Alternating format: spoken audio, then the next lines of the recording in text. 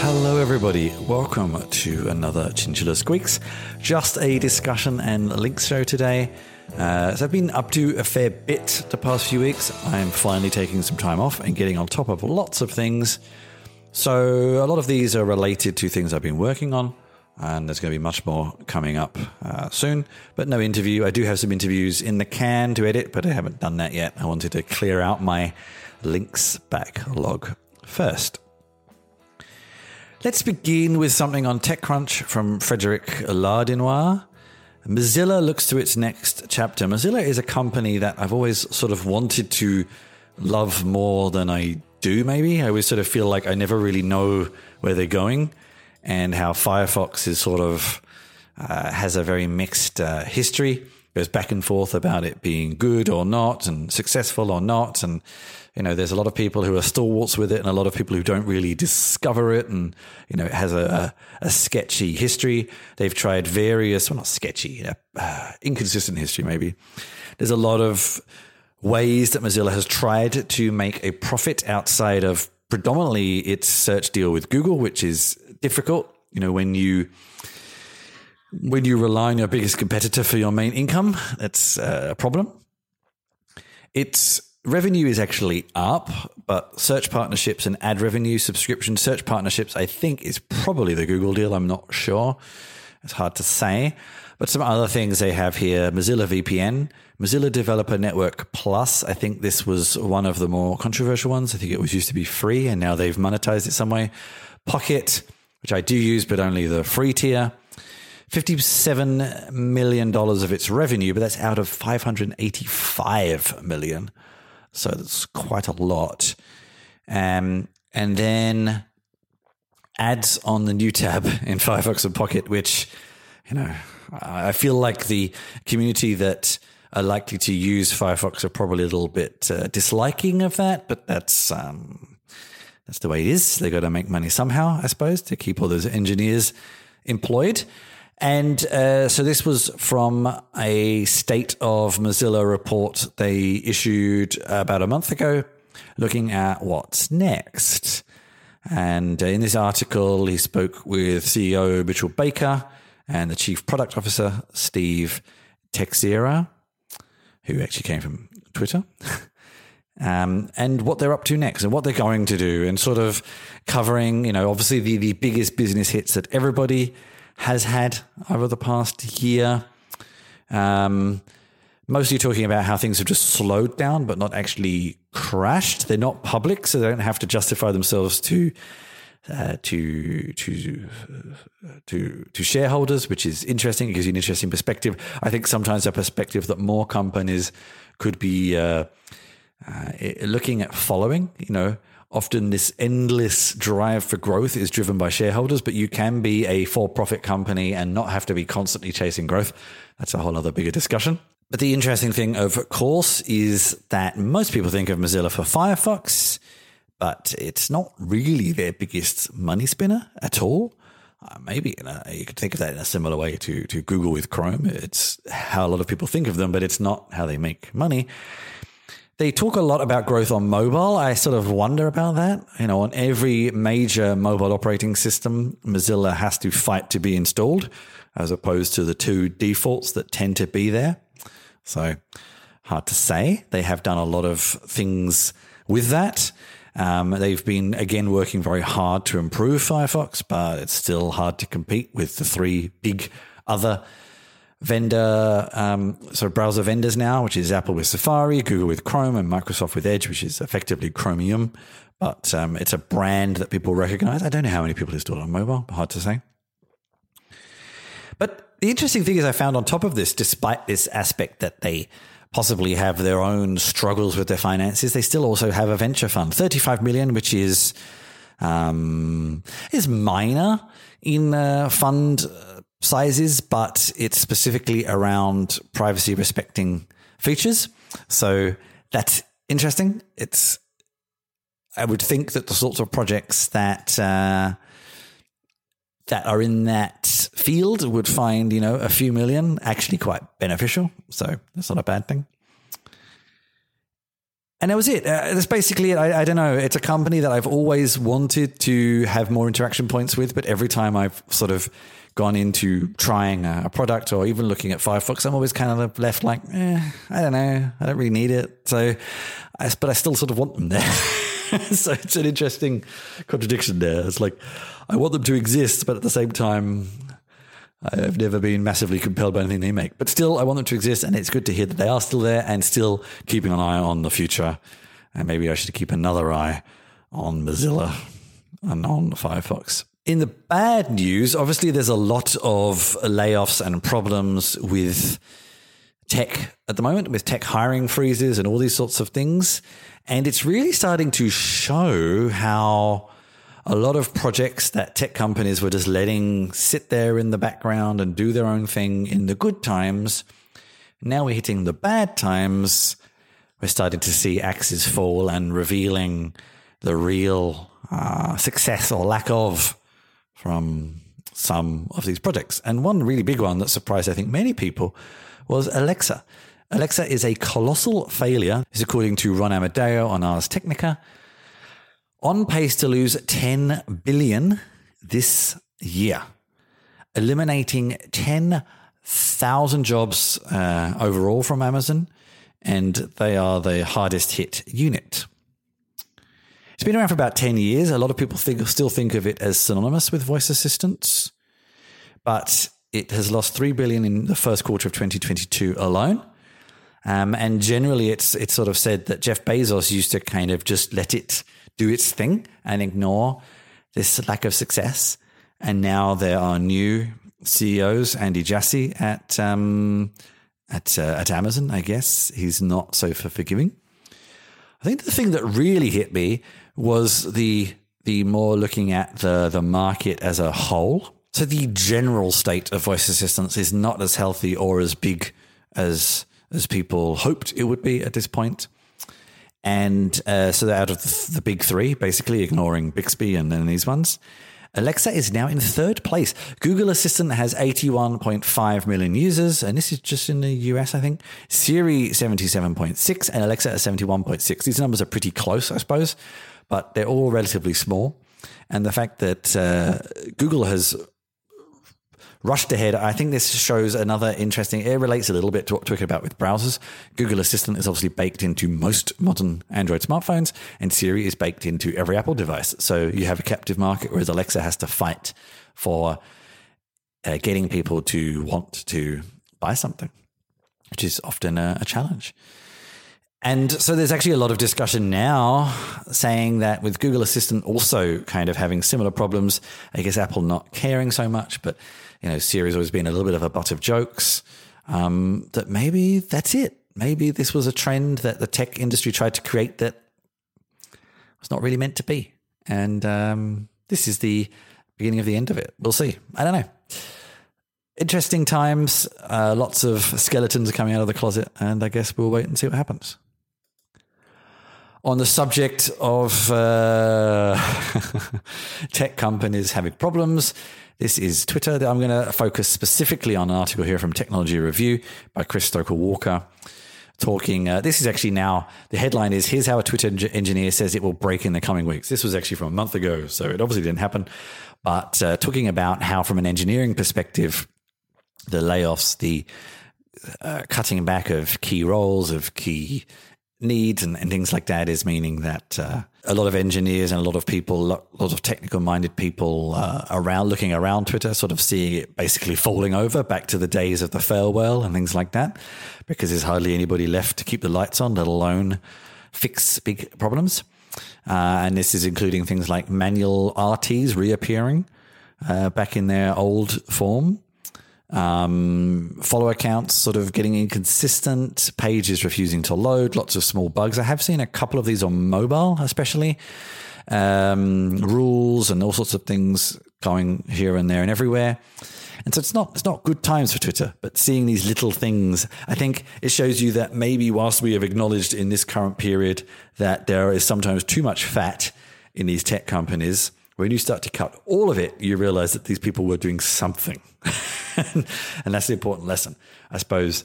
it's all very well and good to want to be cutting fat in times of difficulty, but you have to be a little bit careful about not assuming that everybody is useless and a waste of time. And you do need some of these people who you think don't really do anything, but they do. And still remains to be seen what's going to happen with Twitter.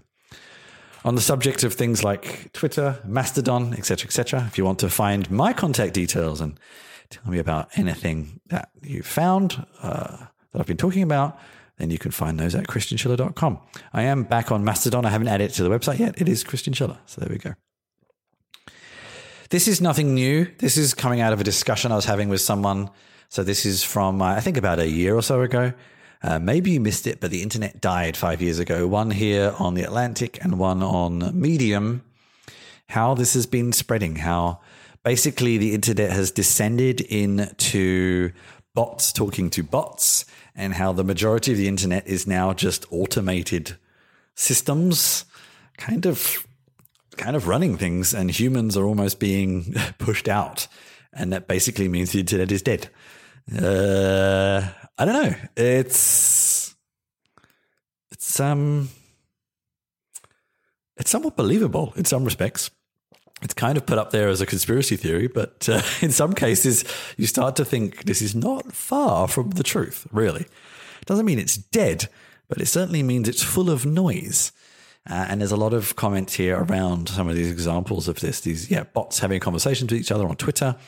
You see nicely relating to the last article, things like chatbots talking to each other, things like voice assistants talking to each other. And we're going to get to another aspect of this in the next sort of block of links I want to discuss. People sort of fully acknowledging this and going to subreddits and forums and wondering how many people are actually real. Does it matter? I don't know. This is sort of interesting what your aim is, I suppose. But someone told me about this dead internet theory, and I kind of found it interesting to dig into a little bit. I'm late to the party, but still I found it interesting to think about it. I've sort of found this, especially like if you consider the kind of more the more asynchronous bot type flows as well, things like SEO, content generated purely for SEO, so purely for machines to consume, this kind of thing, you start to see that it's quite endemic actually, because so much of what is out there is for machines to process. So a lot of the internet, I think, is written for machines, which is maybe where this theory starts to hold true a lot more. That's a fascinating kind of idea to think about. Next, a whole bunch of things relating to a new show I'm working on with someone here, where we're going to be looking at AI-powered creative tools, sort of creative computing, computational creativity, whatever you want to call it. And we did our first video on the weekend. I need to go through and edit it all. But so I've been looking around this field quite a lot and formulating a bunch of links that all relate to this. And I've got a couple that are all sort of from a different perspective on the discussion. One is from Hannah Johnson on Medium, UX Principles for AI Tools. And I actually noticed this a lot whilst we were going through this, how they can help you figure out how to use them. There's this whole burgeoning career of prompt engineering, trying to figure out the right way to write words that the AI will generate something from them, which is fascinating in itself. Things like quality, things like aspect ratio, variance, and slowly whittling down what people actually want. These concepts of editing and in-painting, which is something I learnt myself over the weekend, where you can cut out a piece and say, I like this, but I don't like this kind of thing. And just showing people how to use these tools, I think, is interesting. Progressive loading, easy saving. Yeah, taking these tools from the domain of dabblers and experimenters and AI people and into the creative process of people who use computers but are not so technical, I suppose. And I found it really interesting, actually. And I noticed a lot of these problems and patterns in the tools we were evaluating. So great read if you've ever experimented with any of them. Similarly, this is from Melissa Hakila on MIT Technology Review. We're getting a better idea of AI's true carbon footprint. This is obviously we kind of are fully acknowledging that a lot of computer usage has a carbon footprint that we tend to forget and ignore a lot of the time. And AI is no different. In fact, it can be often worse because there's sort of two stages to it. There's the using and there's the training. And training especially is quite intensive, but often a person using has not seen that side of it. And now the tech industry is trying to start establishing it and also simultaneously streamlining it. And it shows some examples here. So Hugging Face, we're looking at Bloom training, 25 metric tons of carbon dioxide emissions. And that figure doubled when they took into account all the other inherent carbon emissions in the process, the computers, the electricity, the manufacturing, the training, et cetera, et cetera. So I don't know if it's any better or worse than anything else. So we're looking at here, one model, 50 metric tons of carbon, equivalent of 60 flights. Actually, that is quite high then. It's a number that doesn't sound so high, but it is. And how we can make these more efficient in the long run, I guess, is the aim. So now, you have blockchains looking to be more energy efficient. You have things I've been looking into around making DevOps infrastructure more energy efficient. And now we're looking at how to make learning models more efficient. I suppose before it's too late in some respects, we kind of need to make them more efficient now. And so as these are breaking into the mainstream with so many people just messing around with them, we have to think about, I've got a cool little picture, but what was the impact of me getting that cool little picture? It's a problem with a lot of things online. It's very, very easy to forget about what's happening behind the scenes when you do these things because you're just interfacing with a browser window, et cetera, et cetera. And there's a lot that has been triggered behind the scenes from that. Yeah. What was the carbon emissions of my podcast? Oh dear. Now I'm getting concerned. Similarly, I was reading this from September, something from Nutank. What's a stable diffusion? One of the many tools we were trying. Think of garbage text. So sometimes it's hard to even get it to do something that you are interested in when you feed in text you think makes sense.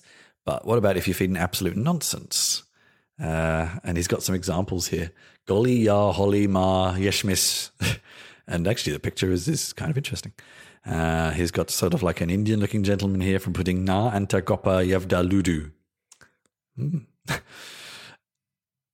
And this led into something fascinating for me we discovered whilst experimenting with this, that the AIs actually start to generate their own weird nonsense languages as well.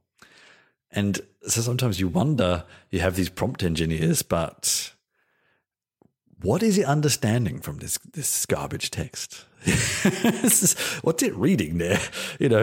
Sort of quite fascinating in itself. And I found that interesting. We didn't try it in our experiments, but maybe we will next time. That was my links for the week then. So what I've been up to, well, I've already mentioned that we were filming this new video series. I've been filming a lot of content before we go away back to Australia for a year and doing just a lot of filming. So there'll be a lot of videos coming out from me soon because I've just been doing all the filming and now I need to do all the editing of it. A whole bunch of different things, actually. I had quite a few in progress, some gaming ones, some tech ones, various other things. I forgot to mention this. I finished the final draft of my novel, and I'm going to be putting out that soon for beta testers. So sign up. If you're not on my mailing list and you're listening to the podcast version of this, head over to christianschiller.com to sign up for that, and I'll be looking for beta testers soon.